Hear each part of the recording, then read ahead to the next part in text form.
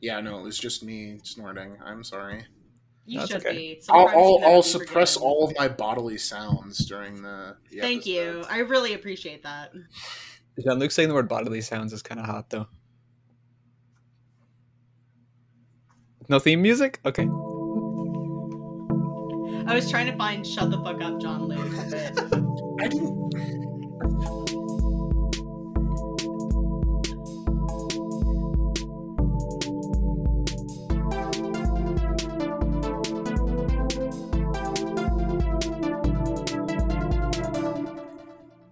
Hello, and welcome to another new episode of Crying in the Book Club, the hit new podcast where three emotional friends talk about comic books that make them emotional. Is it fair to still call this a new podcast 6 episodes in?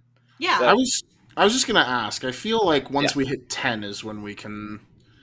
10 or 12 is when the new podcast label expires. It's when the new podcast So- wears off. I mean, we could still call it a hit podcast. We could be like the of something like course. seasoned or like the award winning. Or, the only Award-winning, I podcast like about that. comic books. I like award-winning. All right, I'm going to change it in the doc right now. There you go. Award winning. Great. So yeah, for the next few weeks, it's going to be the award-winning new podcast. We'll drop the new. This is how podcasts go behind the scenes, but we're given, We're really showing you how the sausage gets made. The That's all-new award-winning comics podcast #1 coming this time next year when we relaunch at #1 because the sales are down. don't call it a rebirth, but we might. we might just do that. Those wonderful voices who you heard bantering back and forth are the wonderful voices of Jean-Luc Bottle That is I. Hello. and Emily. I don't know why I didn't say your last name. I don't have one. That's why. That's why. How you guys doing? Newly removed. I'm good. I'm crawling out of the sea hole. I might be changing my last name. When my wife has Oh. picked a new last name for their name change, and it's cooler than my existing last name. So, Yeah, you have to do it then. That's really cool. I'm really thinking about it. I also like that more than like you get married to someone and there's that sort of like, oh, do we take their last name? Do we hyphenate? Do we leave it the way it is? I think like it's kind of cool to be like, let's create a new name. Let's just like Absolutely. I think that. couples should create a new name. yeah. And it should always be a portmanteau of their existing last names. Yes. Yeah, of course. Which would be Emily Well- Jerkid. Jerkid. See, it's Oh, I almost- guess almost off the I'm that's true. I was thinking of Kiddle. Maria as Gwen's last name. That is not. but that's that- not. Actually, I just realized you probably don't know Gwen's actual No. last name. I do because it was in their Twitter name like years ago. That's true. Real so I heads do now. know what it is. Real heads now. I was thinking more like Meryl, like the Pokemon. Meryl is Meryl. good. So I feel like that would. No, the Meryl's prospective last name is Moon, Oh, hey, that is good. which That is, is really way cool. cooler than my last name. So That is Yeah. a really cool name. It's a really good Moon. Pokemon game. Emily Moon coming soon Emily, to your area. Emily Moon and Gabrielle Ba. Is that the dynamic? Emily Moon. I was gonna go with Emily Moon and Gwen Sun. Like the Pokemon Yes. games. Okay, yeah. That's that. Yours is better, I have to say. I'm a good more of comic the book. sun lesbian anyway. Yeah, Gwen has more Moon vibes than you. That's definitely true. True. True. Very true. And guys, happy Pride Month because I did not change that from the show notes. So Happy Pride Month. Month. That's yeah. Happy. What are we on the 4th Pride Month in a row? Yeah. Yeah, We're just gonna keep that. that's good. It's just always gonna be there. It's like Yeah.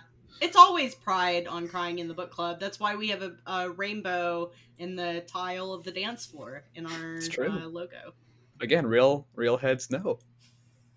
And celebrating Pride Month by talking about everyone's favorite queer characters. oh yes. But before we get to that, I just want to do a little bit of like, hey, real heads know. They know the show. They know the deal. We're 6 episodes in now. They're like, okay, well what 7. book are you? Is this number 7? Oh my Yeah. gosh, that's very embarrassing. I'm not a real head. I'm a fake head. Well, it also any episode could be someone's first episode. And this is It's technically very Alex's 6th episode. Yeah. Okay. All right. That's what happened. We're gonna keep a separate numbering system just for episodes that Alex is in. Like brackets in. I hope I'm in more episodes. Oh, jeez. It's gonna be the essential listening. See, I think the nice thing is though is that like if you're in fewer episodes, then you can be up for nominations for like guest star awards.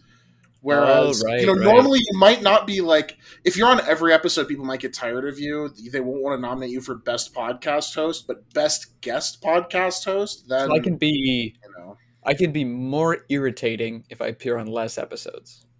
I think that's true. I think that's how that works. Cool. All right. Well, I'm going to be the same level of irritating. I doubt be the same level of irritating I am on every other podcast that I'm on. Consistency, that's why people come. But, consistency. Circling back to my segue that never happened, that will happen now. Every episode's been about either a full work, like Scott Pilgrim vs. the World, or an arc of something like, I don't know, have we done an arc yet, actually? I don't know, my mind just blanked. No, we haven't. We've only done complete stories so far. Well, technically, we didn't do all of the Amory Wars. I wasn't there. I don't know about this blasphemy that you guys. Okay, I will say before we leave that behind for the episode, I read that book. I did the music, and I haven't outletted it. It's just in here, and I'm not going to outlet it today. That's not happening today. But I don't know. I have thoughts and feelings about it that a special episode that I never wanted. The Alex cut, and I'm stuck with.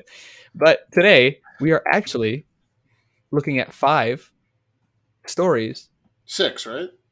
No, there's 5. It's a 5-way. Oh, okay. Oh, I see. Yeah. So 5 stories from a certain caped crusader throughout the ages. So we're looking at 5 different stories through Batman's history. And yeah, I mean, I hope you guys are excited for Quinlan Voss through the ages coming soon. Okay, there's like 5 comics there or something. I don't know, man. There needs to be more Quinlan Voss content. If you look at Batman versus Quinlan Voss, it's true. It's kind of sad. Unfortunately, it's used the wrong way, but it's true. It's true. And normally this is where we do the intro about like, oh, like who drew it or who wrote it, and it's like everyone, every big comic person, artist has probably done at least a Batman story, whether it's a Detective Comics, a Batman Black and White. It's just like, yeah, he's a pretty big deal, I hear. Everybody just takes a crack at that guy. Yeah. And it's remarkable how many of them are very similar, even though so many people take a crack at them.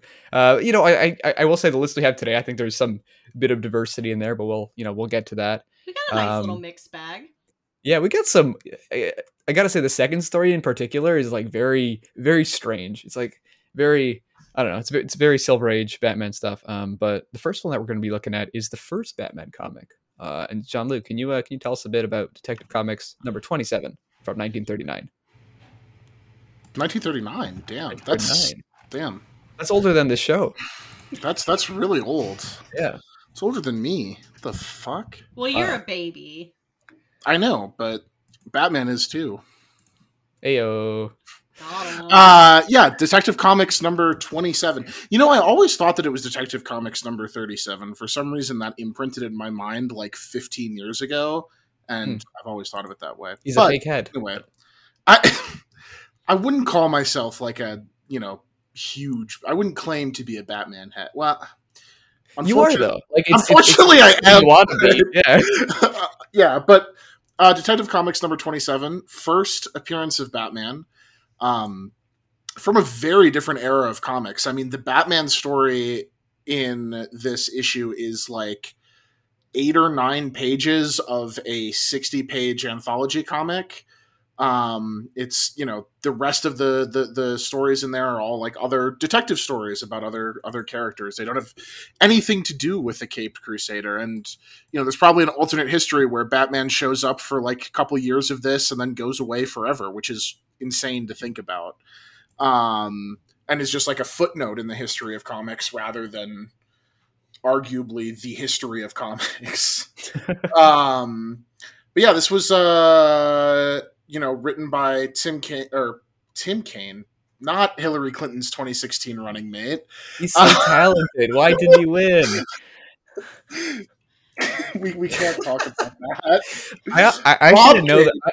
I didn't know that Hillary Clinton ran with anyone. That's interesting. Anyway, aside, go ahead. Canadian elections work differently. We have like running mates. They announced like I know people have running mates and vice presidents. I don't know. It was just like Tim Kaine. Who the hell's that? Well, I mean, you and most of America. Hey, people have been talking about him lately. Anyway, Bob Kane. Thank you, Alex. I don't know why it took me so long to arrive at Bob Kane. That is, Jesus Christ, my brain is in another place. But Bob Kane and Bill Finger are the creative team. Bill Finger especially is just I love seeing that like at the beginning of the credits for every DC film. They are the creators behind Batman. It's a very simple plot. It's just Bruce Wayne goes on a ride along with his boy Commissioner Gordon, learns about a murder, solves the murder in about 4 panels, and then pushes somebody into a vat of acid. Pushes the perpetrator, I should say, into a vat of acid, which is that is a trend throughout Batman history is that he loves pushing people into vats of acid. Honestly, it's cool. He's just like this chill billionaire who's like, he's friends with the commissioner. The commissioner's like, there was a murder, and he's like, I'll come along. I got nothing better to do. Yeah, he's like, you want to come, random socialite? Yeah, like, Bruce Wayne. Yo, you want to hang out? You want to hang out, man? It's like, yeah, sure. Yeah. But I got this murder. You want to come along? It won't take too long. Like, I also just love that. And I don't know how much we're getting into this if that's enough setup, but I also just love that he just like straight up murks the dude at the end, pushes him into the vat of acid. And I can't remember if it's Commissioner Gordon or one of the other police officers who just goes, "You pushed him in a vat of acid," with like really shocked, and he's like, "It's what scum like him deserve." And I'm like, yeah, damn, Garth Ennis, is that you in there? It's funny because like just like the amount that he talks, like when he's fighting and when he's doing stuff, he doesn't talk, which is different than some of the Batman stories we'll get to. He's like, I'm gonna beat the guy up, and then I'm gonna be like, this is why you're gonna lose. This is why you just lost, kind of thing. Which was kind of nice that he just like shows up, throws guys off the roof. Like 2 guys just got thrown off roofs. Like they're probably dead, if not necks broken or whatever. Push the guy into acid, and then it's like, yeah, you're gone. See ya. Yeah, I like it. I like the no nonsense Batman at the beginning. He's just like. It seems like he's just doing it for fun. He's this billionaire. Like at this point in the comics, you don't know his past. You don't know why he's doing it. He's just like a billionaire who looks bored, and he gets his thrills by throwing people off the roof and into acid. And it's like, sick. Cool. The original Batman design is interesting. It's I love this Batman costume, but continue. I think that the ears on the side of the head are not really the look. Really? Not for me. Thanks. I just love the more like rounded cowl. Because like the current cowl is much more like the edges it has much more straight edges because of the pointy ears in most current Batman stuff. But I love like the rounded look on it. It makes him look more like a almost like a luchador or some other kind of like wrestler, which I think is that was the inspiration there. There's like a there's like a stagecraft aspect to it that is like obviously a part of has become a part of the Batman mythos. Yeah. And I mean, even like in terms of like inspirations and stuff is already sort of in there, but obviously they don't have enough. They're not like exploring that in this. But it's really funny how much of a like quintessential Batman comic this is, like condensed into so few pages. Like, God, not to talk too much about the business of comics and how comics are sold, but like this would be this story would now be like a 6-issue arc of Batman doing the detective work and figuring out the murder. The second murder probably wouldn't even the first murder probably wouldn't even happen until the end of the first issue of the arc. And it's just like it was such a different time for comics. Like comics just don't exist in this way. Like I think in Europe they still kind of do because they still exist in the magazine format, or at least like within the last 10 years have still existed in the magazine format. But in America and Canada specifically, it's all about the bookstore market and the trade market. So everything is written for a trade. Whereas like this is just written for to be. It's just written to be part of an anthology. It's like a very short, quick hit of a story. Yeah, but it's nice. It's like it works well. It's like, okay, this is the character. It's engaging. Yeah, I don't think it's pretty far from perfect, but as a blueprint for like the Batman character and like Batman stories that would follow, like structurally, like it's kind of all there, right? Like, and Batman does some detectiving. He gets the bad guy, Yeah, and this is before he was like, I don't murder people. This was when he was like, come on, I can do what I want, dressing up as a bat. Nothing had been codified yet. Yeah, and it's just like cool. A beautiful like continuity era, right? Like, I love that way of referring to it because it is absolutely just pre the concept of needing to have continuity in the way that we have it now. Yeah, it's like you just sort of do whatever. It's a compelling model for storytelling, even though I don't know if it's necessarily sustainable I don't know if Batman is the pop culture phenomenon that he is today without like a sustained canon over the last 80 years, but it is like a much more compelling way or in some ways it is a more compelling and like a small sample size, but I read the full Detective Comics 27, or at least skimmed it, and maybe it's because I know Batman as a character, but the other stories in there just weren't like it compared to the other ones. It's like so special, and it's like you think at the time it's like 1939, and you're looking through it through a modern lens, and you're like, oh, it's an okay Batman story, but it's like back then, and like being able to do this, it's like such a cool character, and I don't know, the thought of just like, hey, let's dress this guy up as a bat and create like a cultural phenomenon through that, like let's do it, is pretty wild. I mean, it's not like the concept of like masked vigilantes was like fully new. Like the Spirit existed, and like Rocketeer I think existed by this point, but like it does definitely stand out in a way relative to everything else in this issue, which is all very much like straight like pulp crime fiction, right? Whereas the Batman story is the one that like feels like it has. I mean, there is like Alex said, there is just something to like, oh, the main character dresses up like a bat. That's weird. He has like, it's so much of what superheroes are is in like the visual designs of them, and how like that the visual designs alone are like carry so many characters to a degree of prominence, and like. I mean, it's much more interesting just on like the most like surface base level. It's way more interesting to see a crime get solved by a dude with a cool mask and a big cape than it is some fucking stuffy 40-year-old loser in a suit. Yeah, and it's cool that we don't know why he dressed up as a bat, right? Like, there's in this issue, it's just like the reveal is that he's a billionaire, and you're like, why or millionaire, I guess. Cause... I love how coy the ending is. It's very charming. Oh, where did Bruce Wayne go? What? Batman? The man who stepped out was the Batman. But Commissioner Gordon doesn't know. That something similar happens in one of the other issues that we're going to talk about too. But that's like such an old comics thing too. Of like, I mean, it's like the Superman Clark Kent walking into a phone booth and changing into Superman, and like, it's charming, right? It's like it's got that ageless thing. And just the opening I want to read. This is like, at the beginning of the comic, but it's like the Batman, a mysterious and adventurous figure fighting for righteousness and apprehending the wrongdoer in his lone battle against the evil forces of society. I'm sorry, Alex, can you do this in your little old-timey radio voice? The Batman, a mysterious and adventurous figure fighting for righteousness and apprehending the wrongdoer in his lone battle against the evil forces of society. His identity remains unknown. Thank you so much. Until the end of the first issue, when his identity is known. So, to the reader at least. So, this was the first Batman comic, but I'll start with Emily. What was the first Batman comic that you remember reading?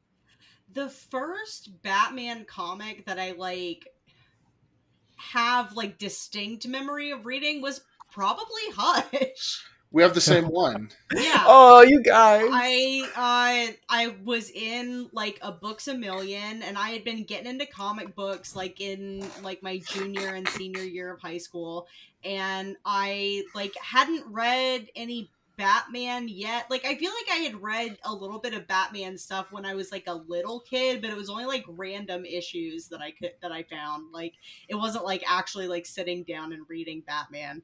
And I like made friends with this guy that was also at Books A Million, and he suggested Hush because I guess that was like the hotness at that time. So I read it and I was like, whoa. That's amazing. Yeah. Wow. You sound like you were also indoctrinated into the cult of Hush early on. Jeff Loeb got me early. Jeez. It is kind of wild that I read like the worst Jeff Loeb Batman comic, and it just like instantly sold me. I'm like, I have to get into comics now. Yeah. Wait, is that what like, got you into comics? I mean, it was part of it. It was just the confluence of like, I watched like The Dark Knight and The Dark Knight Rises, and then one of my friends who was a couple years older than me, we were talking about it, and he gave me his copy of Hush. And I was reading like Star Wars comics and stuff before that, but that was like what got me into superhero comics. Yeah. Wow. But that was like the first big superhero comic I remember reading, aside from, similarly to you, just like random issues that I had stumbled upon as a kid in grocery stores or whatever. My actual real intro to comics was Ultimate X-Men. Let's go. Oh my god. Yeah. You know who wrote that? No. Brian K. Vaughan. Oh wow, that makes sense. Yep. Real heads remember our episode about the Pride of Baghdad. So. Man, we should read some Ultimate X-Men. We should read Ultimate X-Men. What about you, Alex? How did you get it? Oh no. Oh. It's Mark Millar. No, Brian K. Vaughan. I knew I was right about that. I knew I was right. I was about to say, the difference between Brian K. Vaughan and Mark Millar is very stark. I look because I just looked it up to make sure I was right, and it was like Mark Millar was on there, but I was like, he must have written it later. But yes, BKV did write a big chunk of Ultimate X-Men. But what about you, Alex? What was your first Batman? I think it might have been Detective Comics 27. No. It wasn't until I read Hush for the first time 2 years ago, and it was hyped up in my head for so long. And I read it, and I'm like, that's so funny. I was kind of nervous. I was like, guys, this book isn't very good. And they're like, yeah, it's terrible. I'm like, what? But Hush, I think, is like, for a kid, there's so many characters in it, so much stuff going on. That's what it was. I think it's a good intro. Yeah, when I was 13, that was like the cool thing about it was that, like, oh, all the villains are here, and Catwoman looks real hot. Yeah. Jim Lee drew a real sexy Catwoman in that. Oh yeah. Yep. So. But I read Batman because I had the old Batman Chronicle books, and it would collect like the different early volumes of Batman. So I think I picked that up, and I was like, I really liked it. And then I think the next thing was the Dark Knight movie, and after that, I was like, oh my god! I remember that movie. Like, I was in the movie theater, and I was like scared because it was like I think it was like a PG-13 movie or something, or 14, and I was like 10 or 11. I'm like, Dad, are they gonna let me in? It's like, and then they let me in, and it was it was a good movie. It was enjoyable. There's that scene with the Joker in the ice locker with the bodies behind him did scare me. Like the one where it's like the shaky cam video that he takes of himself and sends to the news media. No, that did scare me when I was. A lot of things in that movie scared me. Like, I saw that movie so many times in theaters. I've never seen it in theaters. Really? I saw The Dark Knight. Like, I had to have seen it like 5 times. Wow. Damn. You know what you haven't seen 5 times is some Silver Age Batman. Probably, I don't know. Maybe you have. But I wanted to do. Originally, I was just going to do Detective Comics 27, but there was only one Batman story, so I was like, okay, I'll do like a Silver Age one too. And I tried to scour for a weird one, and I saw the cover with the pencil eraser head guy. Yeah, that's a Batman 188. Emily, why don't you tell us about the eraser who tried to rub out Batman? I have been wondering what your rationale was for picking this story for the entire day, Alex. It's just really horny. It's like surprisingly, really strangely horny. It's like weird. So weird. It is about Batman and Robin go up against this guy called the Eraser, who offers criminals a special service in which he erases all evidence from a crime scene so that crooks can get off scot-free. Batman does like he concocts a little plan where he pretends to be a common criminal who needs the eraser's services, but the eraser recognizes him from the smell of his aftershave, so he knows it's Bruce Wayne. He doesn't know it's Batman, but he does know it's Bruce Wayne. And then, like, they manage to the reason that he is like the reason he decided to turn to a life of crime is because Bruce Wayne dated like the girl that not dated, but like went on a date. He was the Ice King to her Ice Queen. Date with a girl that he liked. So after that, he turned to a life of crime. And God, this book was just so weird. It's full of just Robin being upset that he can't pull bitches like Batman does, and he gets one. He gets a pity. He gets a pity, like. Well, yeah. Robin. I said bitches plural. Oh, true. Yep. Sorry. Yep. But yeah, this is a weird book, but I had a lot of fun reading it. So, you know, the wild thing about this is, as I put in the chat, I'd never read a comic about this character before, but I own the Lego minifigure version of it. What set did this come in that you had official, it? So it's in the blind bags that they did a series of blind bags of minifigures for the Lego Batman movie, which, because the Lego Batman movie has so many like cameos of characters in it, they did a ton of obscure like Batman villains, like the Condiment King, Calendar Man, Kite Man. I don't actually know if they did one for Kite Man, now that I say that. But a bunch of like really obscure Batman villains got minifigures, and the Eraser is one of them. And it's a very loyal to the original source material figure too. Yeah. Does he have very pointy shoes? Well, there's a little bit. There's a print on the feet that is supposed to represent it, but you can't. You wouldn't like fully notice it, but. If you look at the bottom of the print on the bottom of the figure, it's like the tip of a pen. It is supposed to look like the tip of a pencil. I love the scene where he's like in his eraser thing, and his like ability is to like use he takes off his helmet and like just starts erasing the crime thing. It's just like I love that it's not even a superpower, like, because the whole time you think it's gonna, because if it was a contemporary Batman comic, it would be a guy who shot like a ray that erased shit or whatever. Yeah. But it's just like he just takes off the helmet and it's just a big ass eraser that erases the crime scene. It's really goofy. I also love that, like, in the flashback where you learn that like Bruce was the Ice King at this dance, and the Ice Queen was the girl that Lenny loved or whatever. Like, Bruce is like thinking about like, oh, that kid's crying and his tears are freezing, and he just keeps going at his like horse and like gold. He's like such a dick. He's just like, haha. Yeah. Oh, Bruce Wayne. Yeah, he is a dick in this comic. It's really funny.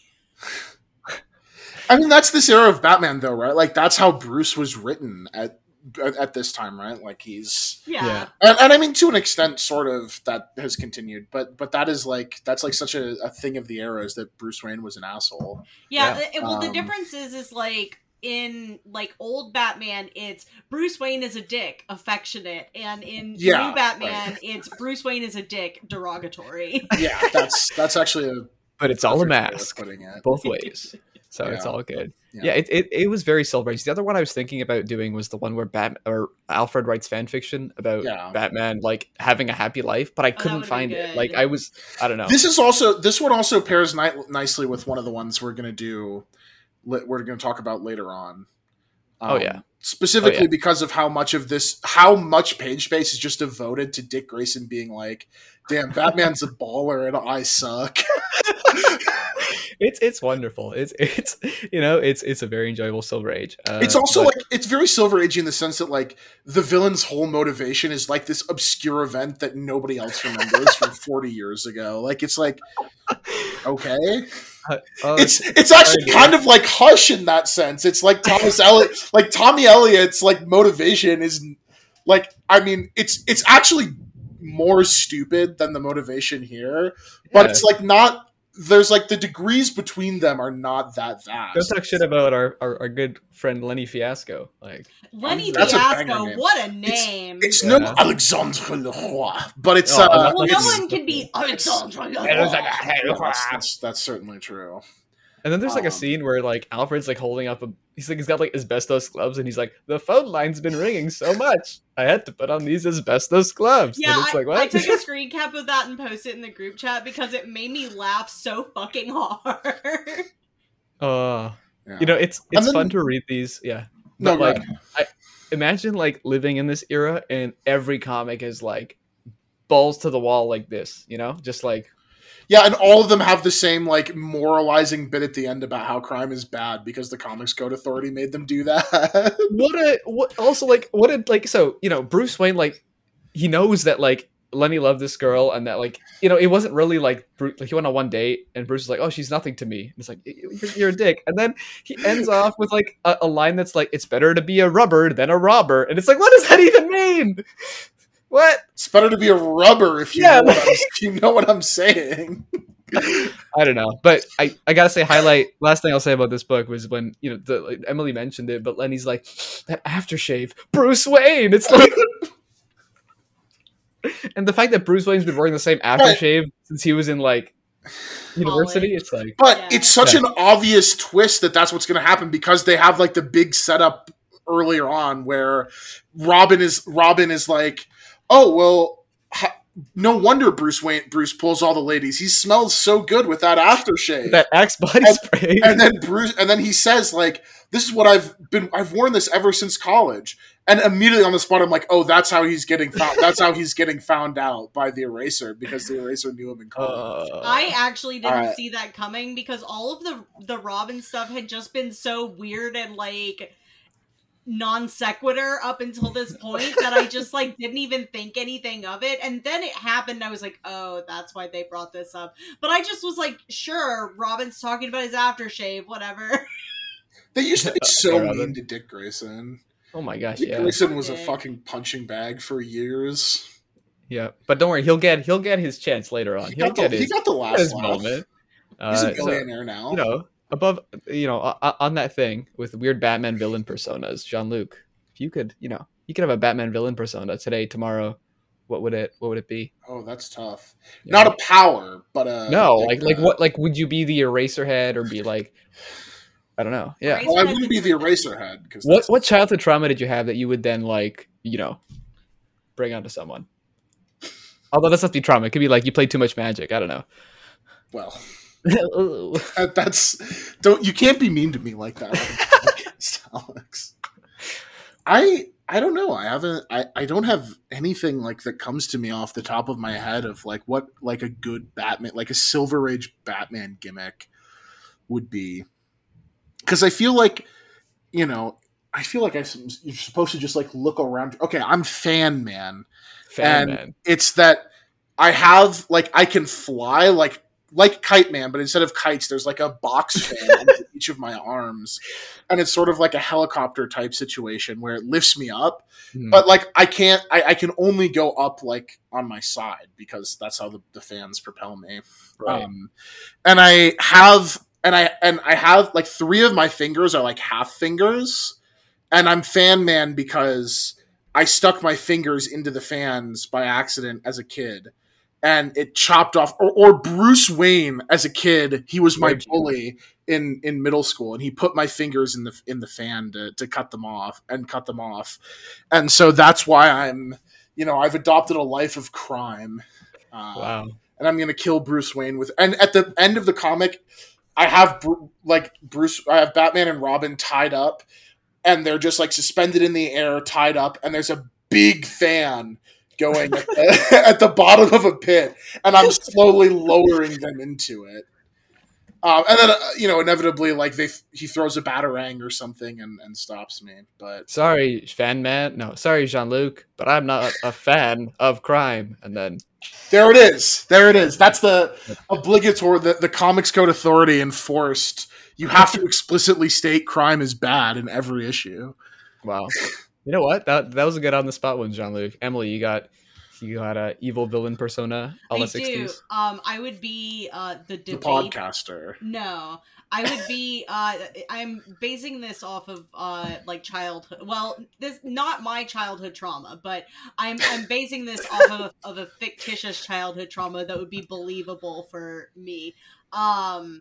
I would be the debater, and my secret origin story as a villain would be that I lost a debate competition to Bruce Wayne when I was in high school, and that led me down a life of crime. And my issue of Silver Age Batman would be about how I took Bruce Wayne hostage and tied him up and held up some sort of debate conference or something. Like I held it up, like I threatened to kill everybody. So I put Bruce Wayne behind one podium and myself behind another, and I forced him to debate me and try to lose.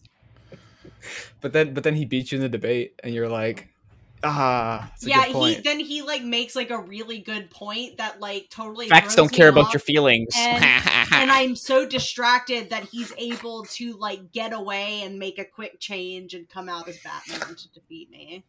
Damn. Because I fucking argued with everybody when I was a kid. Damn, That's all I did. That reminds me of my life. Damn, we got a team up going on between the fan man and the debater. Watch out, Batman. Yeah, that's good. What about you, Alex? You guys could have written for Batman in the 60s. Honestly, you could write for them now. It sounds like an insult. It sounds like an insult. I'm sorry. That's not what I meant. I don't know. I think I would Tom King. No, but no one is. Not even Tom King anymore. So it is the way it is. I think I would be the Batman. I'd be the Bat-man, right? Yeah. And I'd just be like such a big fan of it's kind of like a Batmite scenario where like you're such a big fan of Batman that you like cause him like harm and stuff. And my thing would be like, oh my, but it'd be like I'd be such a fan of Billionaire. Creepy Batman shrine in your Yeah. And I like go try to fight crime, but like I would like someone across the street and I'd like, beat them up, and I'd be like, no jaywalking. You can be like Hollywood the Cracked, but for Batman. Yeah. That's All right, I know the Coheed episode was the last one, but well, we didn't even bring up any of that. I mean, that is the plot of that song. Is... No. I guess we're recording again. That just wasn't. It wasn't. Yeah. Yeah, and then I'd be such a big fan of Batman, but I'd be like, doing harm, not on purpose or anything, but I'd be doing it, and then Batman would be like, he'd punch me in the face eventually, and he'd be like, "Be your own person," and then he'd lock me away. You're kind of like the inverse Tim Drake. Yeah, exactly. Yeah. I wouldn't steal his tires. I would add more tires. That's Jason Todd, not Tim Drake. Jason Todd steals his tires. Tim Drake. I feel like Tim Drake is the one who was the assassin, right? Huh? Tim Drake's dad's the assassin? Or is it a criminal? I can't tell if you're fucking with me or... But yes, I think you're thinking of Stephanie Brown's dad. Tim Drake's the one whose parents die in the circus. John, I feel like you stepped all over Alex's really good joke that he said. What was my joke? I don't remember now, but I was just I thought he was being I know too much about Batman stuff. Yeah, at the beginning, it didn't last long. The whole like, I'm not a bat. Yeah.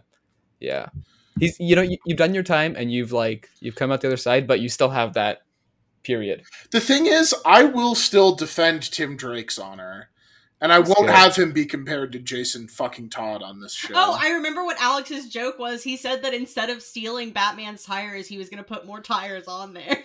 Oh. Yeah. And that was really good. And then causes Batman's the balance to be off of the Batmobile, and then he dies, Silver Age. But then he wakes up and it's all a dream. He's like, "What? Oh my god, I'm alive!" He just and then has it's Chris a fever nightmare. And it's and then it's Christmas morning, and then he takes Dick from the basement where he sleeps, and he's like, "You get food today." And it's like, "Yeah, thanks, Bruce." It's wholesome. It's wholesome. But you know what's not wholesome, guys? The gosh darn Jonker, who really you know, Batman 251, which is widely considered to be like one of the best Batman comics ever made by a lot of people. Like, as I was doing research for this one, it was like, this is quintessential Joker. And, you know, to give it credit, this is where the Joker went from like, sort of, like, because when he was introduced, he was like a murderer guy who made people like smile, and he was like, and then the Silver Age, he kind of became just like, I'm going to throw pie at the mayor. So this sort of brought him back. And in many ways, this is the Joker that we've had for the last like 40 years. In a sort of way. And it's amazing how every single trait of the Joker was taken from like one line of dialogue. Yeah. But a quick summary. So Joker commits some murders, and he's very rude. He's silly. He's zany. He wants to beat Batman, and he has a chance where he captures him, but he's like, not now, because I want to do it in a better way. And it's like, you know, reading it today, I'm like, well, it's pretty standard like Joker story, which I guess is the point of why it's like was so influential and stuff. But Mark Reinhardt, in his Batman filmography book, wrote, O'Neill and Neil Adams returned the Joker from the silly prankster of 1950s and 60s comics to the leering, homicidal madman found in Bob Kane and Bill Finger's original work. Did you guys find this Joker interesting? Did you guys find this comic lives up to the greatest Batman comic of all time, or at least greatest Joker comic of all time? I'm kind of glad that I didn't know that this was supposed to be like the greatest comic. Not because I thought like I liked it a lot. I just like I'm glad I didn't have that hype, I guess. Yeah. See, even if I'd had that hype, I would have known it wasn't true, because The Killing Joke is, you know, the best Batman comic. The Killing Joke wasn't alive yet, Jean-Luc. We don't know about The Killing Joke. We're stuck in a year. Yeah. Good comics hadn't been written yet, because Alan Moore hadn't started writing comics at this point. He was alive. You might have done. I think he actually probably did, right? Like, this isn't that. This is early 70s. So okay, probably a bit before Alan. This is probably even before his 2000 AD stuff. Yeah. So, I mean, I actually do really like this issue. I have read this issue before. Mm-hmm. I would not have known that. Based on like just seeing the number, but as soon as I started reading it, I was like, oh yeah, no, I know this issue, and I love that it's weird that it is like considered to be like this is like the serious turn for the Joker, because I think Killing Joke is the actual serious turn for the Joker, because this book is also very funny, like the whole bit, like the recurring bit of like, because the conceit is that Joker is like killing off his henchmen who betrayed him, right? And the whole like recurring bit of like Batman's like trying to save them and they don't trust him, and so at the beginning he's just like goes to one of them in a box, like who's at his like training in a boxing ring or whatever, and he's just like he's holding up the boxing bag. I don't know what that is actually called, and boxing bag. The henchman like swipes and is like clearly trying to hit Batman, and the whole time Batman's like, oh, you just missed it. What's up, man? It's like, are you come okay? on, like that's funny. And the Joker's like, the Joker is still like yeah, like he is definitely he's a wacky dude. Yeah, he's definitely like more like of a homicidal kind of like killer. He's more of a homosexual killer in this issue. It's true, but he is like still like he doesn't kill, like when he kills people, it's like as a joke. Like he has to always do it as a joke, right? Like it's not except for the one guy that he hangs off screen. That was a bit like that was a little. Well, but I mean, the like probably the only reason that you don't see like the whole thing. You only see the cutoff like at the knee, not even at the knees. It's because of the CCA, right? Like, oh yeah, I bet the CCA would have lost their shit if there was like a shot of somebody like who had been hung. But and there's like a lot of text in this one. It just was kind of the time, but I thought it flowed pretty well. And like Neil Adams' art, is right. No, Denny O'Neil written. Sorry, we should have said at the beginning, but Denny O'Neil written Neil Adams' art, and it's like his Joker is it's really wonderfully like it's got like a classic look to it, but it's just like also a bit like grimy, which is really cool. It is the iconic Joker look, right? Like that is if nothing else, I think that's what comes out of this is like that is like. I mean, obviously, it depends on what your perspective is, but generally speaking, like when I think of like the Joker, it is that Joker that take on the Joker, right? At least from a visual perspective, like the slanty head, the purple suit, the hat, all the whole deal, right? Like, and I mean, it's like the whole like I guess I don't know fully if this is like the first time that this had popped up, but the whole like the Joker refusing to kill Batman because it's like, oh, it wasn't fair this time. I didn't actually like own you hard enough. That is like such a recurring theme, and like that's every Joker story now, right? It's like every Joker story is like, how do I own Batman so bad, and actually we can end this. That's kind of what the entire Lego Batman movie is, right? Yeah. And I just love though, like the title of this story is The Joker's Five-Way Revenge. It's like they separate Five-Way and Revenge. I know. Where it's just like it's chef's kiss. And when Jean-Luc sent it to the group, I was like, yeah. Jean-Luc made a tweet. Well, yeah. Sometimes the Joker has a 5-way. I mean, and get it. Yeah, that's very good. Yeah, like my man's got bitches. He's the opposite of Tim Drake or Dick Grayson.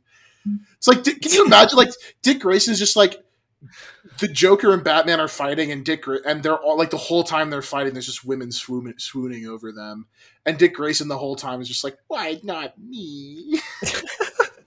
Hey, that's only in the Silver Age. He changes. He becomes a Teen Titan.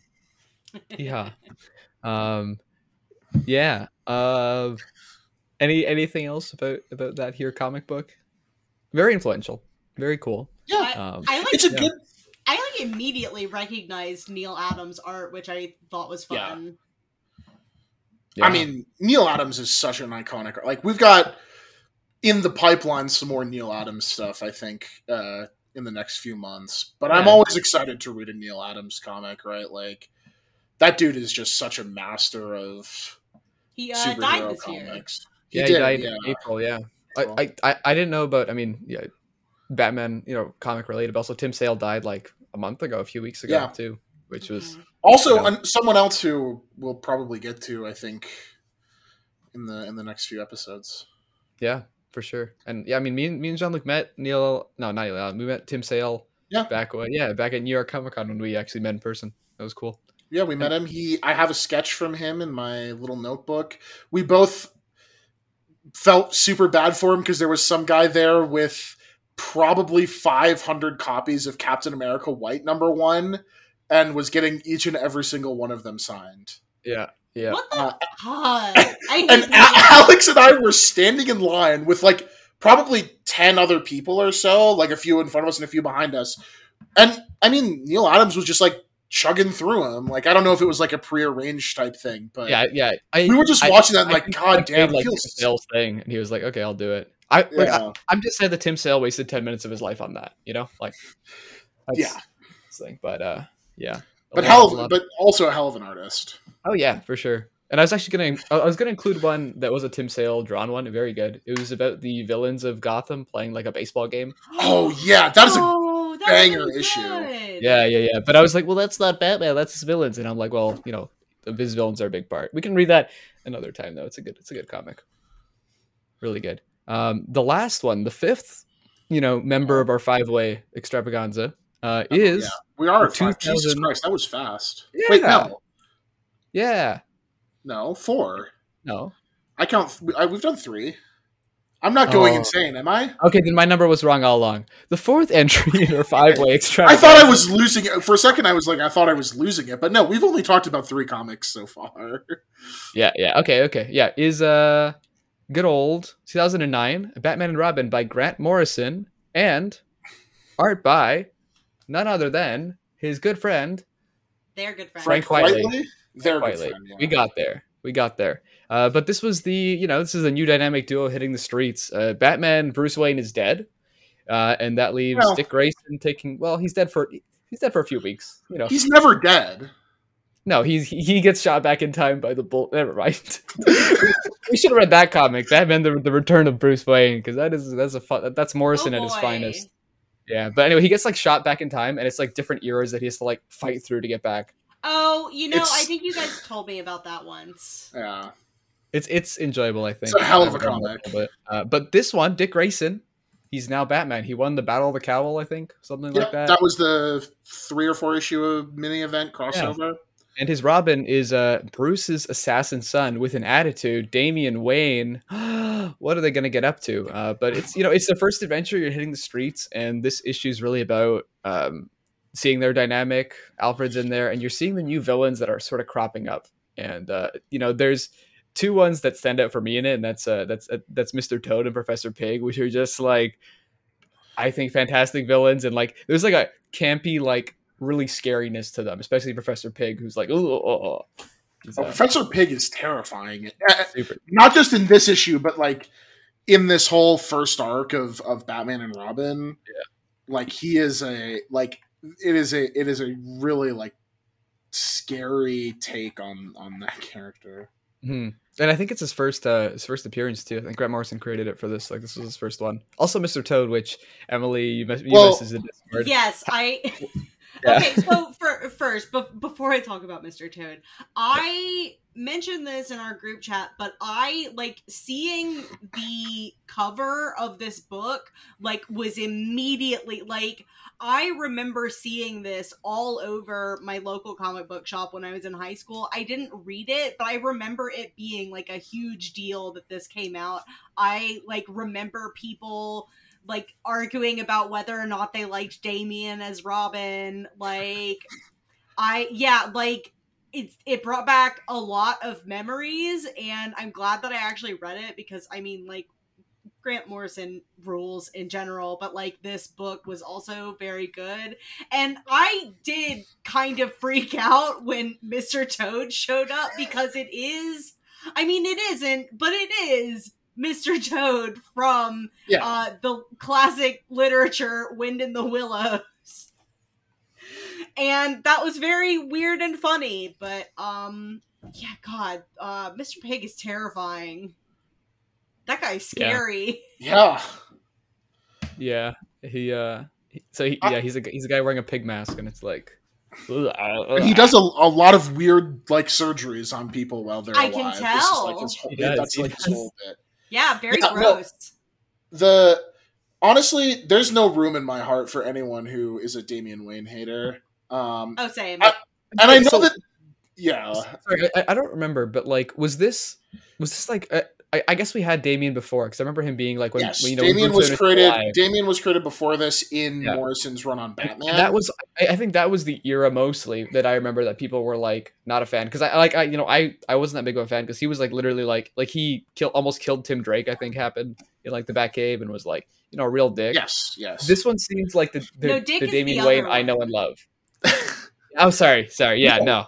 This is a real Richard. Fake head. Yeah, and I guess this is all stuff that I like sort of have known secondhand, but my understanding is that this series is sort of like where people started to turn around on Damian. Yeah, he's very likable, which is kind of look, man, I like Damian from the jump. That's like, Damian haters were just mad that there's a kid who's like, I don't know, kind of an asshole. I was angry Batman had sex, but continue.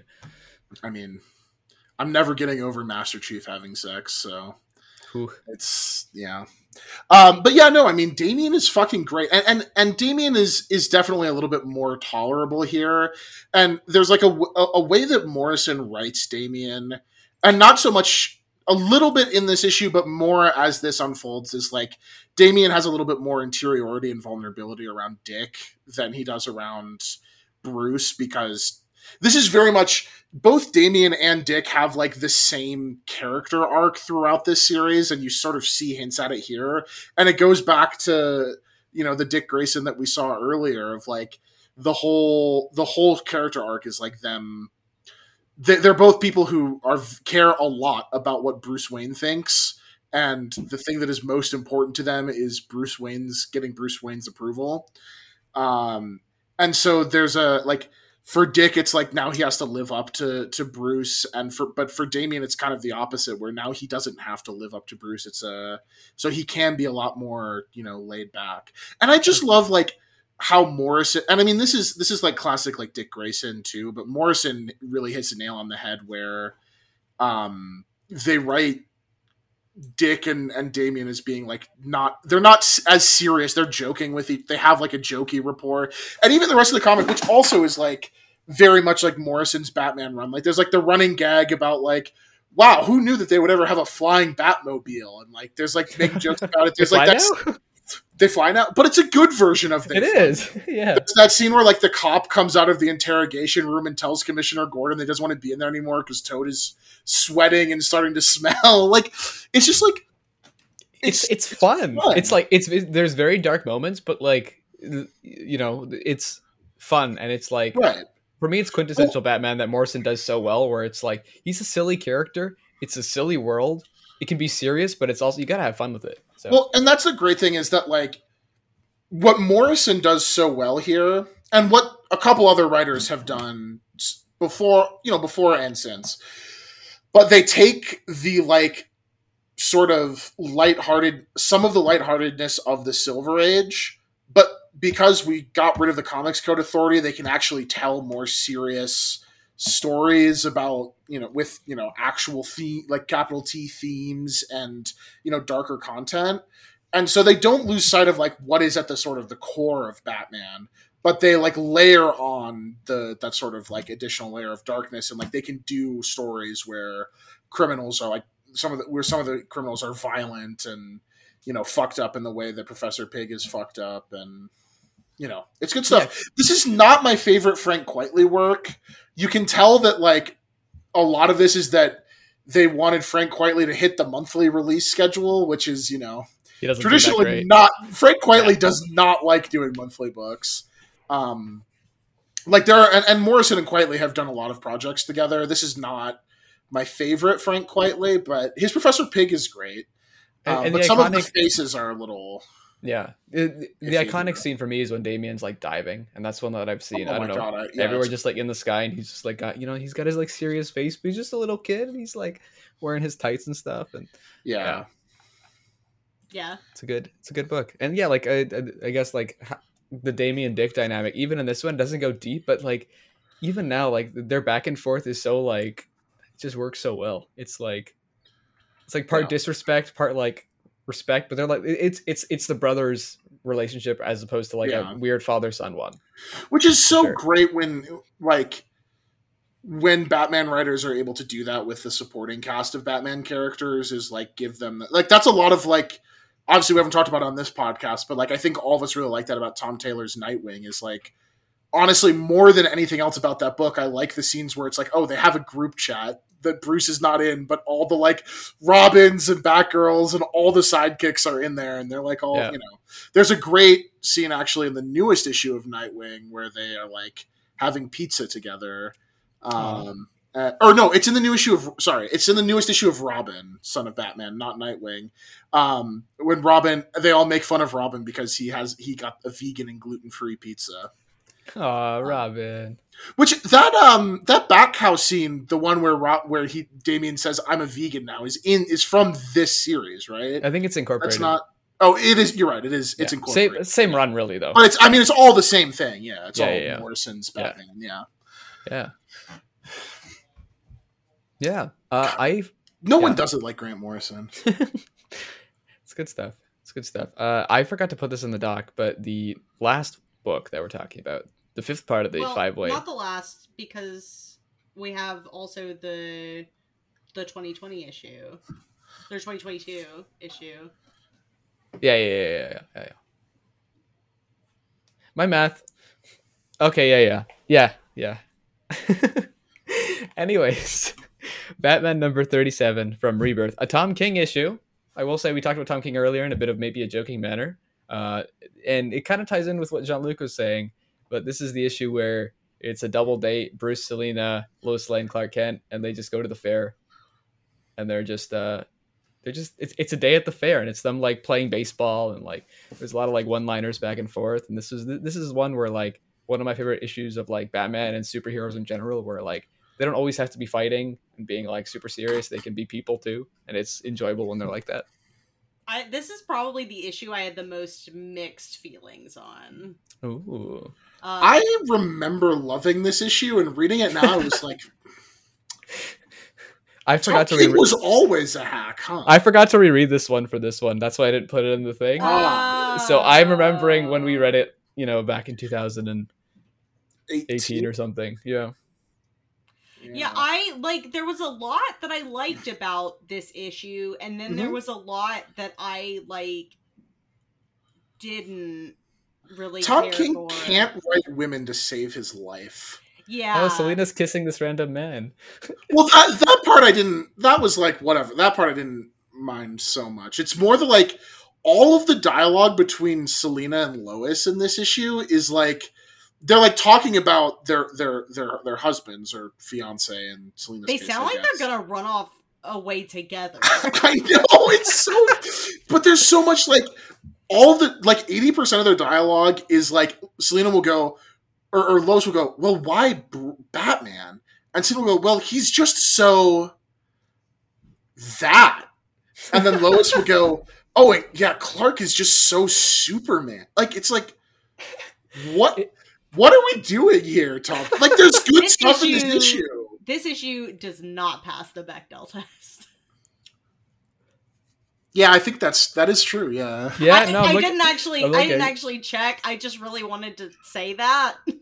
I think you're right. I know it's a joke, but I'm probably right because I can't remember two women having a conversation about something other than a man. So. They're always talking about Bruce and Clark. They technically have a conversation about the guy who's robbing something, and they're like, "Oh, it's a line. It's not really that's a man." So yeah. Well, we don't know. Oh, the mask does come off. The mask comes off.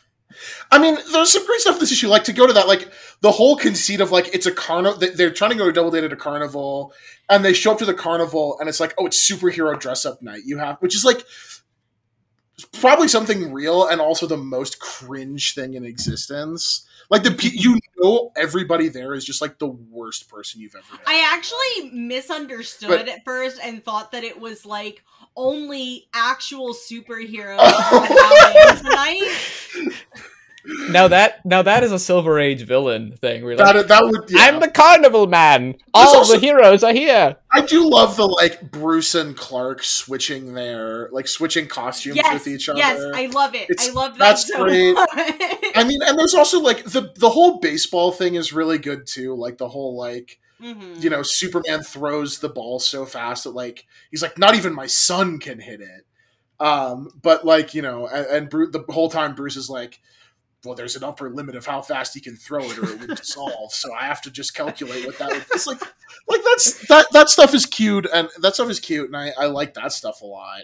I'm gonna have to reread it. But I guess even if the execution doesn't quite hold up, I like the idea of it fits into the theme. It definitely fits in the continuity of issues we're talking about because it is it is the closest that a modern ongoing Batman book can get to that sort of Silver Age silliness. Because when you think about it, the rest of Tom King's run is very plot heavy, very much darker. I mean, it's all how many 2-bit Batman villains can have trauma.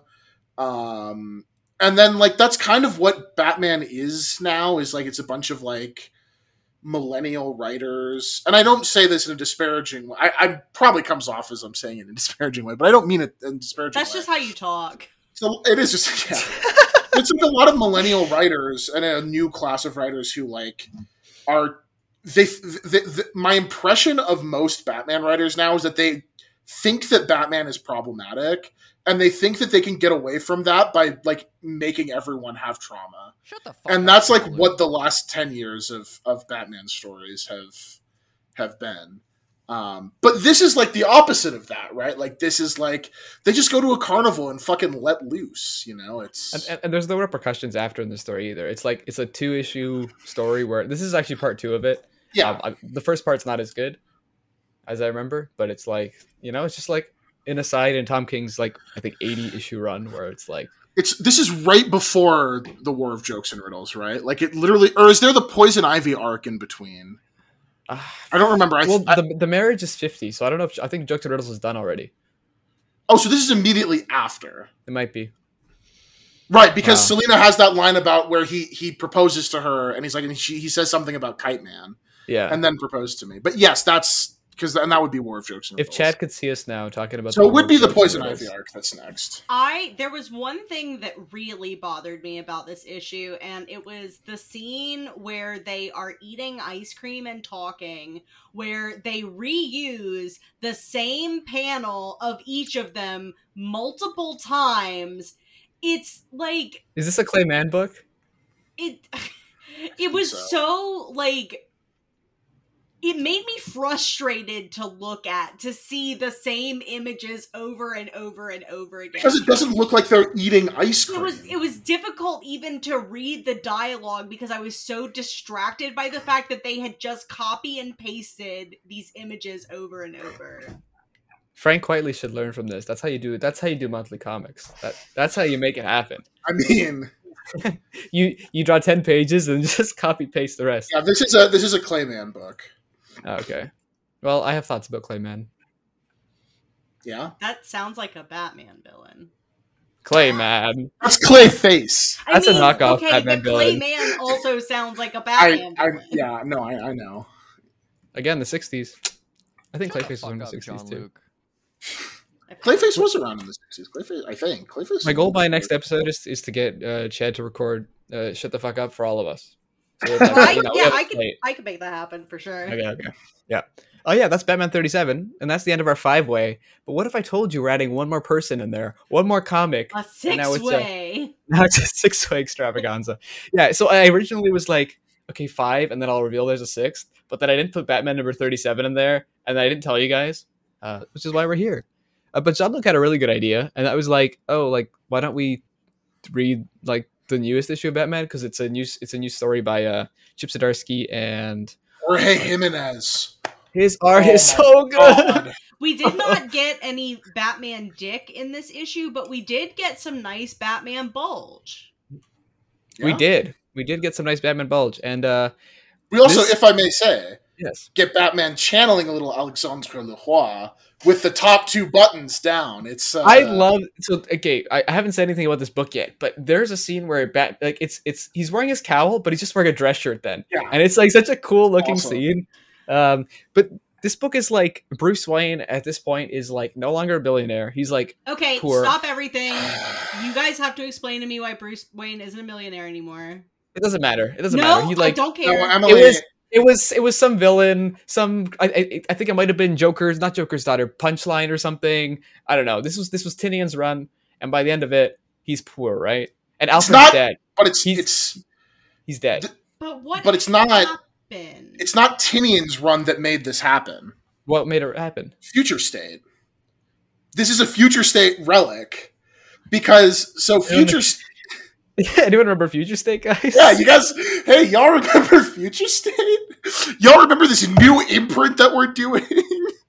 Yeah, so Future State was supposed to be the new relaunch. Well, it was originally called 5G.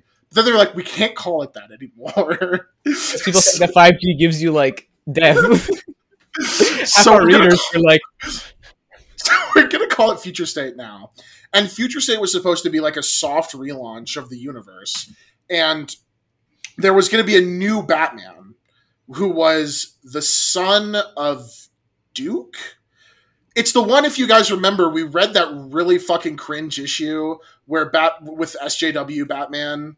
oh yeah, people were spray painting, and he's like, "Don't do that." Yeah, yes, that one. Yes, I do remember that. And so they needed like a plot reason for Bruce to no longer be Batman. And so that plot reason is that he's not a millionaire. Alex is right. It is the Joker that steals his fortune, which he just takes out of his bank account. But then Lucius Fox steals it back. And then he says, I'll give it back to you eventually. So Lucius Fox currently has Batman's fortune, or Bruce Wayne's fortune, and Bruce Wayne doesn't have it. But eventually he'll get it back. Yeah. It's really convoluted and really stupid, and I hate that they felt like they had to stick to it even after they abandoned all the Future State. Although I guess there is that Future State Batman book that everybody hates, right? That is just fucking horrible. I don't know. And nobody wants to touch it. You mentioned Future State, and I was like, oh god, like it ran the Swamp Thing out of that. It was pretty good. It's true, yeah. But this comic book, Stardom Zdarsky. Anyway, sorry, it was a good It was a good aside. Just looking at the stupidity that sometimes happens in comics, and continuity we talked about, not always a great thing, as we obviously, yeah. But this book is about so Bruce Wayne's poor, but he's still got like that rich boy ethos and stuff, where he's still invited to parties. If I can interrupt you for a brief second, yeah. Why would you do this if nothing about the status quo is actually going to change? He still has all the tech. He's still Batman. He's wearing a dress shirt. He's wearing a dress shirt, not a suit. No, not a Batman suit. It's a win. It's okay. Where's the Batman suit in the issue? He does have the full Batman suit still. Yeah, it's true. I don't know. This is the kind of again, this is why it's great when there's a part of me that just thinks it would be great if you just could just do a bunch of stories that had no need to connect to one another, like a lot of the stuff that we read for this episode. Because you can just do whatever. You can make up a villain called the Eraser, and who never appears again until he gets a Lego minifigure in 2018. You can just do that. No one cares. But now, because an absolute king like Alexandre Lenoir. Exactly. But now, because Dan DiDio had a stupid idea and then got fired 6 months later, and everyone went back on it, you have to just be like, well, that's the next 20 years of Batman, sorry. That's the last 10 years of DC Comics, is Dan DiDio had a stupid idea and they had to commit to it. The New 52 was a success for the comics industry, Jean-Luc. That is true. Yeah, it was. It got me into it. Got a lot of people in. But this book, right? So, he's a billionaire, but he's not a billionaire anymore. But the Penguin has sent out a video being like, hey, billionaires, if not even millionaires, if your family's inherited, or if you've inherited $5 million or more, you have 24 hours to donate it to charity, or to someone who someone who's less fortunate than you, or he's just going to murk you. And that's his message. Penguin stand now? It's also such a funny concept, because every millionaire worth their salt has a fake front. Everyone has they have an equivalent of the Clinton Foundation that they can just dump all their money into and then just get it back. But I feel because the Penguin's he's been a seedy gangster for so I feel he would know that I guess there's a suspension of disbelief there. But his whole thing is basically if you're rich, you give money, or I'm going to kill you, right? Which is funny, because as Batman points out, the Penguin was also born into wealth. Yeah, but he wasn't accepted in wealth, which was this whole thing, because he looked like a penguin. I think it's kind of dumb, but also, I just think it's an incredibly king move to say that everybody has to donate. 100%. And, Bruce Wayne's, childhood friend, gets, or maybe, more adulthood friend gets, killed, and Batman's, to Penguin, he's like, but he was such a nice guy, and Penguin's like, dude, he came to my Iceberg Lounge out. He was a shit.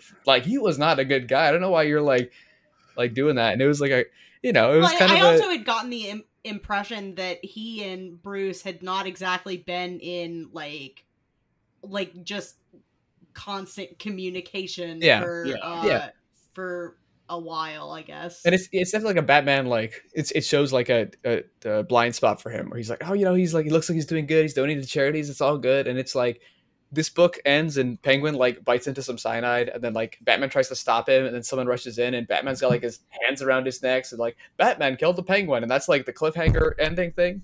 I gotta say, Jorge Jimenez draws a hell of a Penguin, in large part because he draws him like the Batman Returns. Daniel DeVito is there. I mean, he draws the hell out of this book. Jorge is so pretty. It's great. I love Neil Adams, but Jorge Jimenez might be the best. Oh, the art in this book is so fucking good. It looks so good. It has that grittiness that Neil Adams does, and it's not a darkness in a weird way, but it's the way that I don't know, the expressions and the extra details on the dress shirts and the cowl and the penguins, he's Well, it's just things like Bruce Wayne has just enough stubble to indicate that he's not taking care of himself and shaving regularly. It's all those little details that are okay, everything's just a little bit fucked up at all times. Yeah. And I as a first issue, I think it was a little clunky, but the overall Batman doesn't have money and now billionaires are being targeted, it was enough for me to be like, cool, and like the Penguin's dead now. So like I would, if I was reading monthly comics, which I've kind of stopped doing, I would, like maybe I'll check out the next issue because it's like, oh yeah, I'm gonna stick with this. I also like that Chip Zdarsky, clearly like me, in that Tim Drake is his favorite Robin, because he got him shot in the neck. Okay, also the other part of the issue, he gets shot in the neck, and then like the doctors are like, he's not gonna make it through the night, and then that's when the Penguin like is like, takes a cyanide pill. So he killed Tim Drake, and you still like him. He didn't Tim kill Drake was Tim ready Drake. well. Tim Drake's fine. He's fine. All right. See you in 30 days, John. I have lived through so many Tim Drake death fake outs. You're not getting me with this one. Is not going to be the one that convinces. This me. is one where, like, on the page, like the bullet goes through the neck, and you're he's dead. He's dead. It's pretty rough. Like, it looks kind of brutal, but he's not dead. And I mean, he writes Tim really well. Like, I love the of all the Robins. Like, of course, it is Tim that is the one that's coming to Batman. Of like, hey, man. And this is as much as I like the Tom Taylor Nightwing run. One of the things I dislike it is that I feel like Tom Taylor has taken a lot of characteristics that he likes from other Robins and incorporated them to Dick Grayson. As it should be. I mean, fair. Like, that's fine. But, like, Tim is the one that, like, the whole ethos of Tim is that he's the one that is, like, the forever Robin, because he's the one that is always, he's the one that always pulls Batman back from the brink, right?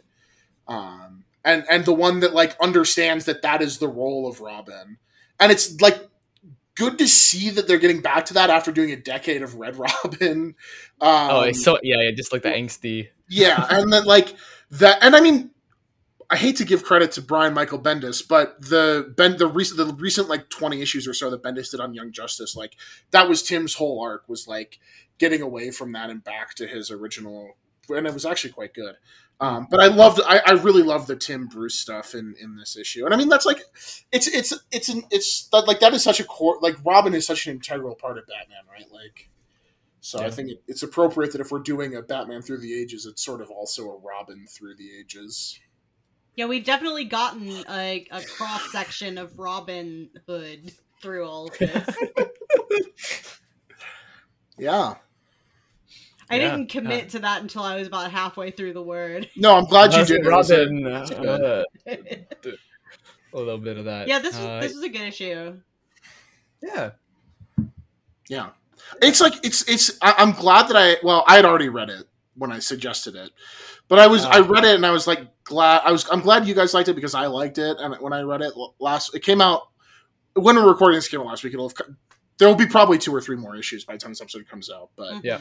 I felt like it would be does fitting. Feel like it feels like a good number one, and it is. Yeah, the stuff at the end with the robot Batman and I don't know, Alfred is like a robot butler or something. I don't know. I don't really care about that. Yeah, I totally forgot about that until you just mentioned it. Yeah. But yes, I did not care for that either. It's a classic comic cliffhanger that doesn't. Well, I mean, it's also classic Batman. It's like Brother Eye, or Brother Eye. Yeah. I think it's Brother Eye, but whatever. Right. Like Batman loves making robots. That fuck shit up. But that is the end. We're not having a 7-way today. Not today. Too tired. 6-way is the final. 7th episode, 6 issues. Can't lose. Oh, see, this should have been issue 6, guys. We can change. There's no way to undo it. Yeah, we can't technically change the release order. No. But then, no. But we've already said it. All that being said, we just edited in saying 6 every time we said 7. All right. So, what did everybody think about Batman number 17 by Scott Snyder and Greg Capullo? So, Emily, which Batman era comic that we read today did you like the most, and why? That is Batman number 17 by Scott Snyder. Difficult question. Honestly, maybe the Eraser one. Just because it was so funny. I had a joy of a time reading it. Lenny Fiasco, Stealing Hearts.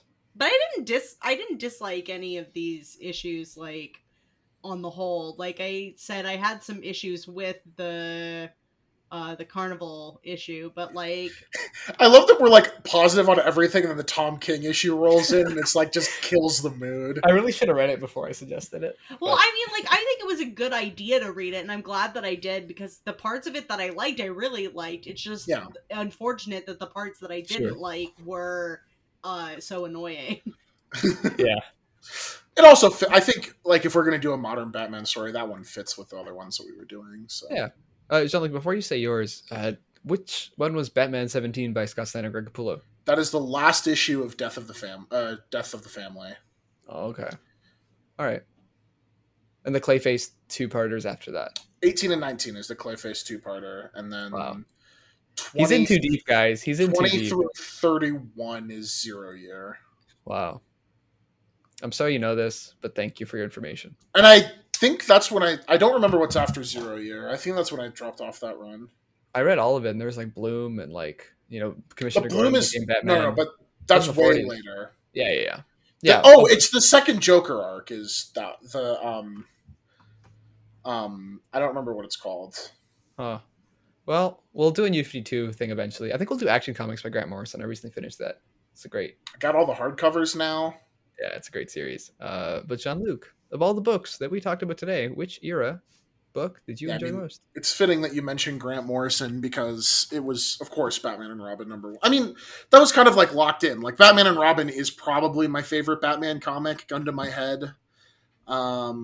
So definitely that one. It's just like everything that I like about, that is like what I like about like the last 15 years of comics is like perfectly encapsulated in, most of Grant Morrison's superhero output. So. Yeah, I similarly I think I have to go with that one. Like I think I did enjoy all of these, but like that one feels like a sizzle reel. Like as far as first issues go, I think it does such a good job to get you excited, and it like literally has like a sizzle reel at the last pages where it's like all these images, and you're like, whoa, there's Red Hood, and there's like Professor Pig again, and there's crazy stuff. It's just like that is such a good way to market comics. Yeah, and it's nice when comics can be planned ahead that far, where you can do a sizzle reel. Like I don't know if you're not Grant Morrison, if you're actually being able to be like know that you'll have that there. Unless you're like, I guess Scott Snyder could do it too. Other people, but yeah. Thanks a lot, guys, for going down this Batman journey.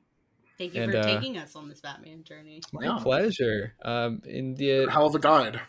We got a classic question. We are crying in the book club, but which Batman villain cries the most? Do you think, Emily? I feel like John should go first because you have way more experience with Batman than I do. You're more likely to have an answer off the top of the dome.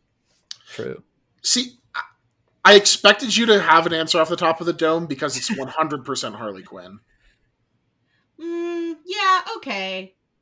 She does cry a lot. Especially, I think in terms of, especially recently, the amount of, the way that Harley Quinn has been handled in the last, 5 years or so. Yeah, I choose not to think about it. Well, no, but I'm talking about, the HBO show and, the recent, the Birds of Prey movie from a couple years ago and the recent, the Riley Rossmo drawn run on the character. A lot of it is in terms of, when you think of Harley Quinn fandom is one of the most cringe things in existence, but the way that Harley Quinn has been handled with the whole thing of her becoming less and less attached from the Joker, I feel like that has led to a lot of crying. And I also think that the initial Harley story of the initial her origin story is probably one of the more tragic Batman villain origin stories. Close second is there's two other ones. Close second is Clayface. Oh, I was going to say Clayface. And then third is obviously Mr. Freeze. But I felt like Mr. Freeze was too easy an answer. Because he doesn't cry anymore, though. Well, he can't. But see, that's the thing is that Mr. Freeze is probably crying a lot, but you just wouldn't everything out. His body goes through everything to make him cry, and then he can't. So your answer is Harley Quinn, Jean-Luc, correct? Yeah, I would go with Harley Quinn. My answer is Clayface. Nice. I mean, he's an actor too, so some of those are real, some of those are not. But he's an actor. Well, and he's always runny. So the old Clayman. What about I go with Bruce Wayne. What? What? But how is Bruce Wayne a villain? Wow. What? Well, he walked his parents down that alley, so come on. He's the reason for all his problems. And he cries a lot because, parents dead. So God, you really are just doing the Tommy Elliott from Hush thing.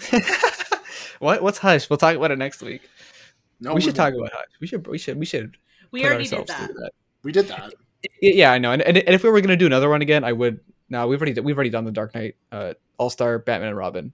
But Yeah. I should have done that one issue. All-Star. I would do All-Star Batman and Robin again. That one issue with the yellow room. That was See, fantastic. This is the thing about me is that like I am a Batman head, but for the Batman comics that Batman fans really despise, I feel like All-Star Batman, they are pretty okay with. People do not like the Morrison run pre this bat. Like people like it, but they hate the Damian stuff, which is like a big part of it. Like there is a lot of Morrison's Batman that is like, not liked. Yeah. And also, apparently, people hate Batman Reptilian. This is something that I've found out recently. How can you hate Batman Reptilian? Oh, Batman Reptilian is a ride. Yeah. Last question. Second last question. Maybe third last question. Who knows? But I'm going to go with Emily first this time.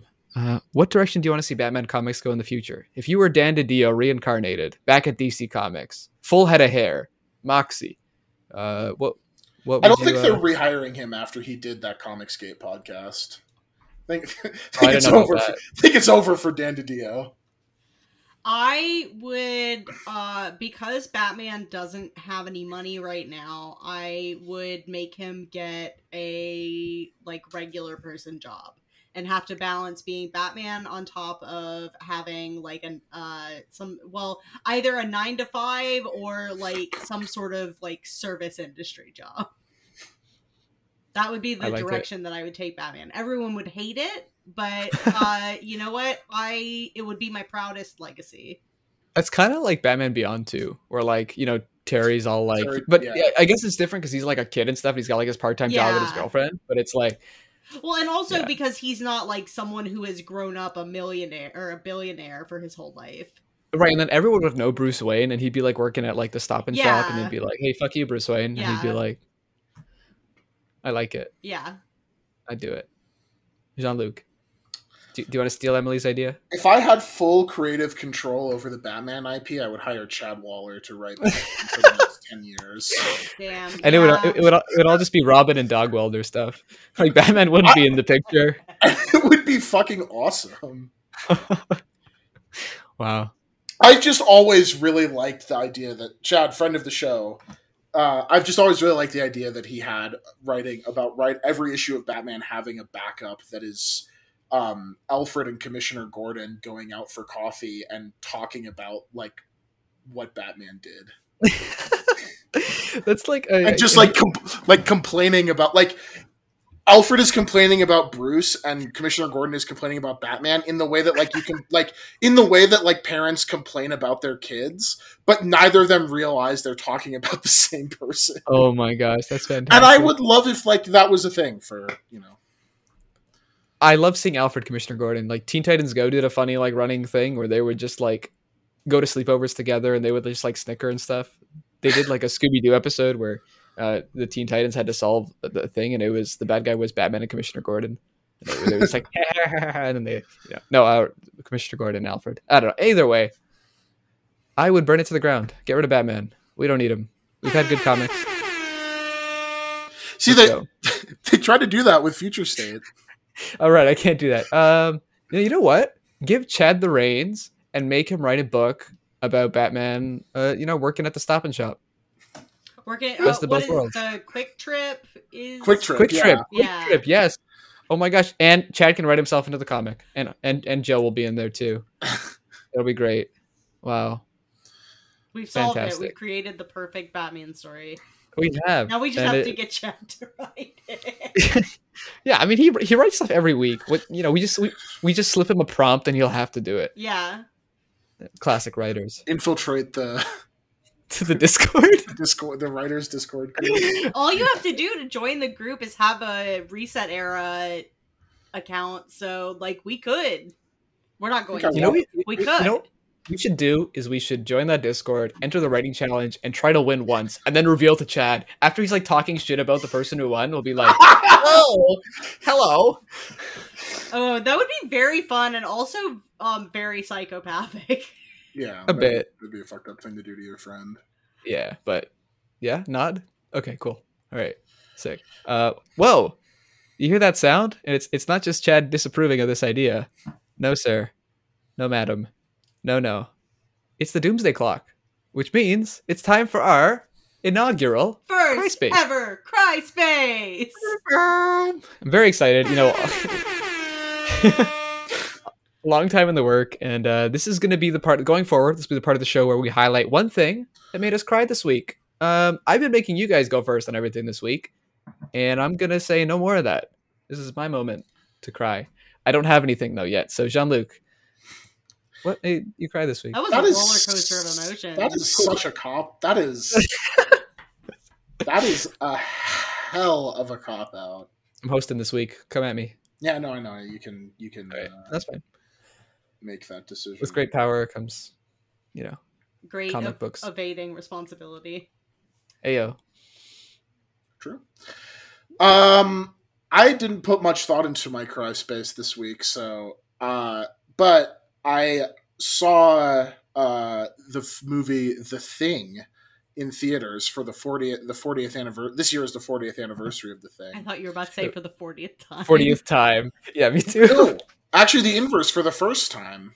Ooh. And what made me cry was that I have gone 25 years of my life having not seen John Carpenter's The Thing. Good movie. Which is one Nice. of maybe the best horror movie I've ever seen. Oh, Probably awesome. not the best. Blair Witch is still probably higher, but one of the best horror movies I've ever seen. And I should have made a point of seeing this movie a long time ago, but Wow. did not. And you so, should maybe watch it again now out of the theater, because I heard some controversy about the version that was put in Interesting. theaters. I don't remember what the issue was supposed to be with it, but I saw some people complaining about it. I don't. You'll have, you can maybe look into that and see what the I issue will. was, but especially since you liked it so much, I thought it was fucking great excellent. film. Yeah. I've also read the the short story, the novella, whatever it is. I don't remember what it's called. But I don't remember what it's called either. It but had yeah. it has a really cool name. I've never read it either, and I never read it, never seen it. Also, never read the novella, but Yeah, I don't know. movie's good. Maybe- Alex, you should watch it. Yeah, give it a go. I mean, I listened to a flippin' Coheed and Cambria album for you guys, so I can take your recommendation. Listen to a great album. It's a good I'm album. not saying one way or another, because no, We haven't I'm just gonna gotten keep the that Alex cut. keep that inside. Keep that inside. Emily, what's up? That make you Not sad? much, buddy. What have you been up to recently? Well, I fell down the stairs this morning. So Fucking that- Tom and Jerry ass. Are you okay? Are you like? yeah, okay, you can. I'm like, okay. I'm okay. I'm just bruised. I have like a big bruise developing on my Oh, yeah. arm. Oh yeah, Here, you can that's see like here, yeah. that's a gash. Yeah. That's a I have a big bruise on my arm, a big bruise developing my butt. I'm not gonna get up so you can see that one. It was 20% bruised to my body and 80% pride. bruised Wayne. Yeah, I bruised Wayne. Nice. Yeah, Wayne was my dad's middle name. Anyway, wow. but yeah, I fell down the stairs, so that's my cry space. Is that I hurt myself and Why it do we wasn't fun. Why do we fall, Emily? Why do we fall? To get back up. I'd say so. Master Moon. Master. I gotta get better at Michael Caine. Yeah, you gotta work on that impression. Yeah, maybe I'll just slice his real thing in. We'll see. We'll see how I'm feeling. But yeah. Wow. I'd say what made me cry this week was not being on the recently was not being on the Coheed show, and it's been it's been like a very It made me cry. It made me cry too. When Ambelina dies at the end, it's like, oh my god.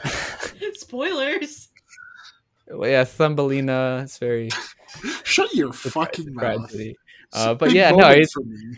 it's genuinely been a month where I've been very disconnected from my friends, and it's nice to be doing the show again. And yeah, We missed you. now that things are slowing down a bit, which is kind of nice. So yeah, I haven't gamed in a long time too, which might be a good thing. I know Jean-Luc was on the no gamer trend for a while. No multiplayer games. He seemed happier for it. So It was. yeah. In stark contrast, I've been playing a lot of Fall Guys, which is a multiplayer game. It's free now. Yeah. Is that something that we could cross-play? Yeah, it has crossplay. We should all play together. It's really fun. Let's play Fall Guys.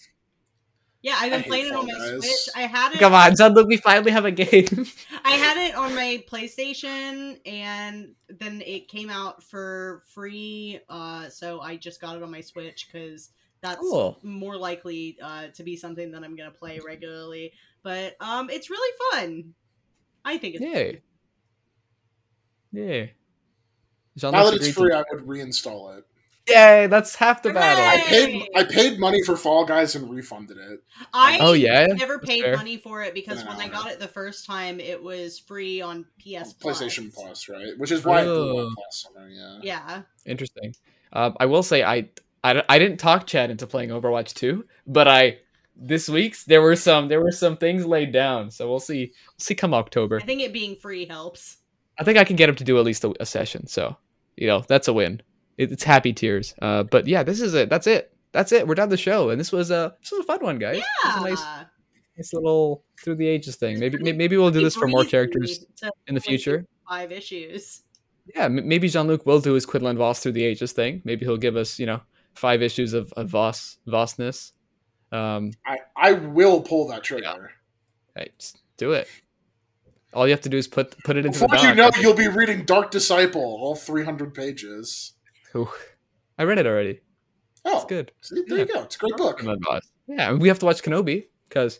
But anyway, no, we don't. Plug. We already did that. Unfortunately, much to my chagrin. We had a goal on our Twitter to tweet more in like the first, I think, 3 months than the Comics Podcast has ever. We're not quite there, but I think we're well on the way. You're tweeting about episodes when they come out, which is more than the Comics Podcast ever did. Yeah, but we had such a big fan base back then that we had to keep them guessing.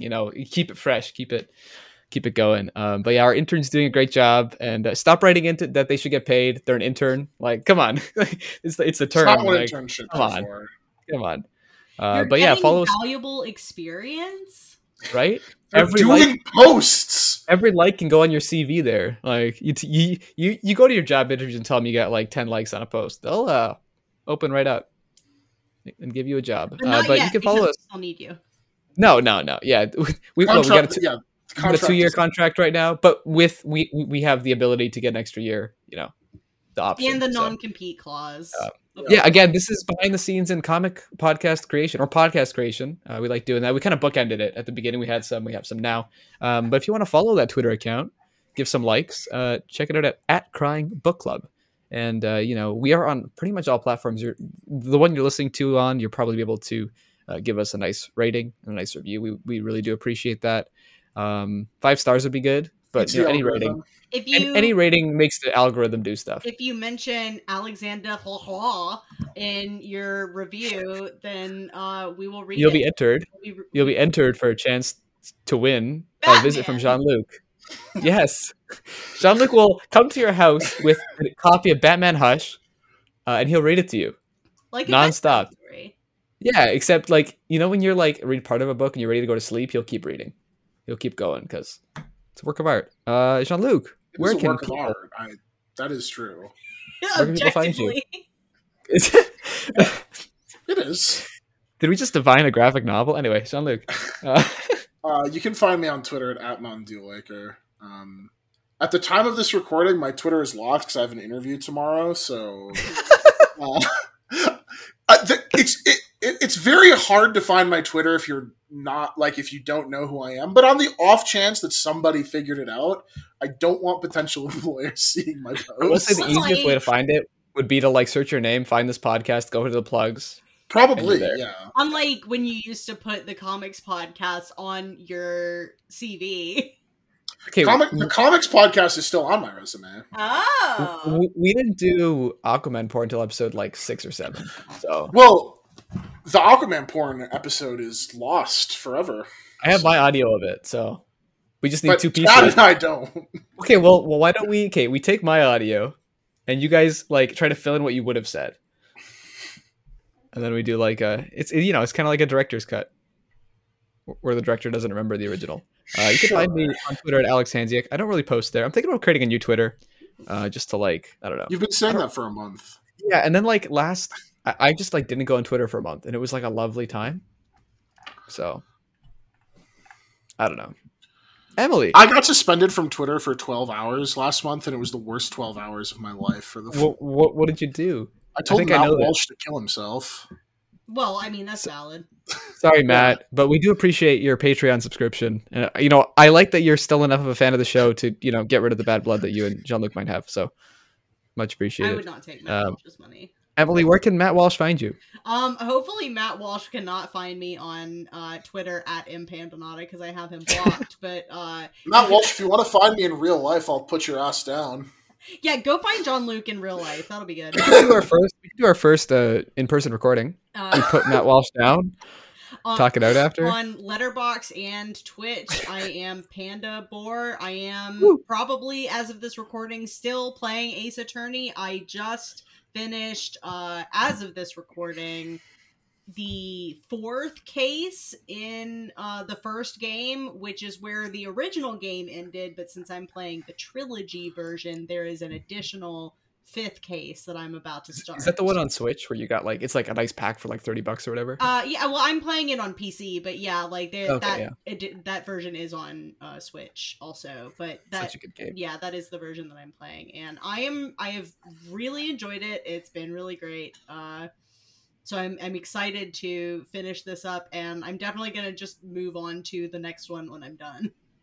Yes, and when you're done all those, you have like the sequels. Yeah, there's so many. Not to plan your life for you, but well, Ace Attorney has planned my life for me. Oh God, we've been recording for an hour and 40 minutes. We need to go. You do podcasts too. Like imagine me and you tonight, Fresh Podcast Market, and that looks terrible. There was an episode of Fresh Podcaster Market released. I know. I listened to it. It was weeks ago. I was like, I refreshed my podcast app, and it was a new episode. I'm like, I thought this show was over. No. I got into the show during like I think I got into it in like December, and then like there was just like nothing else, and it was like okay. Yeah, it's just been it's a nice backlog though. Yeah, so. but we 100 episodes. Yeah. More episodes will be coming out this year, definitely. Yeah. And yeah, the Snot Girl of podcasts. Yeah, it doesn't come it often, but when it does, more than Snot Girl, I promise. Hey, Leslie Hung is working on pages. I put out more episodes of Fresh Podcast Market last year than episodes of or issues of Snot Girl came out for sure. Yeah, and that's all we can really ask for. Last year. That's right. Very what sad. A horrible year it was. That's really sad. Hopefully this year's a better one. We're already very far into it, and we haven't had one yet. But from all of us, at this Batman 5-way extravaganza, from our Bat family to yours, stay frosty. What are we doing next week? Stay frosty. Right, next week. Oh, I had already hit it. Is a mystery. What are we doing next week? It's editable. Alita battling? Are we having this discussion now? I think we already know what we're doing next. Alita Battle Next Angel. week we're doing Battle Angel Alita. Yeah. Yeah, cool. We knew that. Yeah. We'll edit it together. I think it's funnier if we don't. Good night.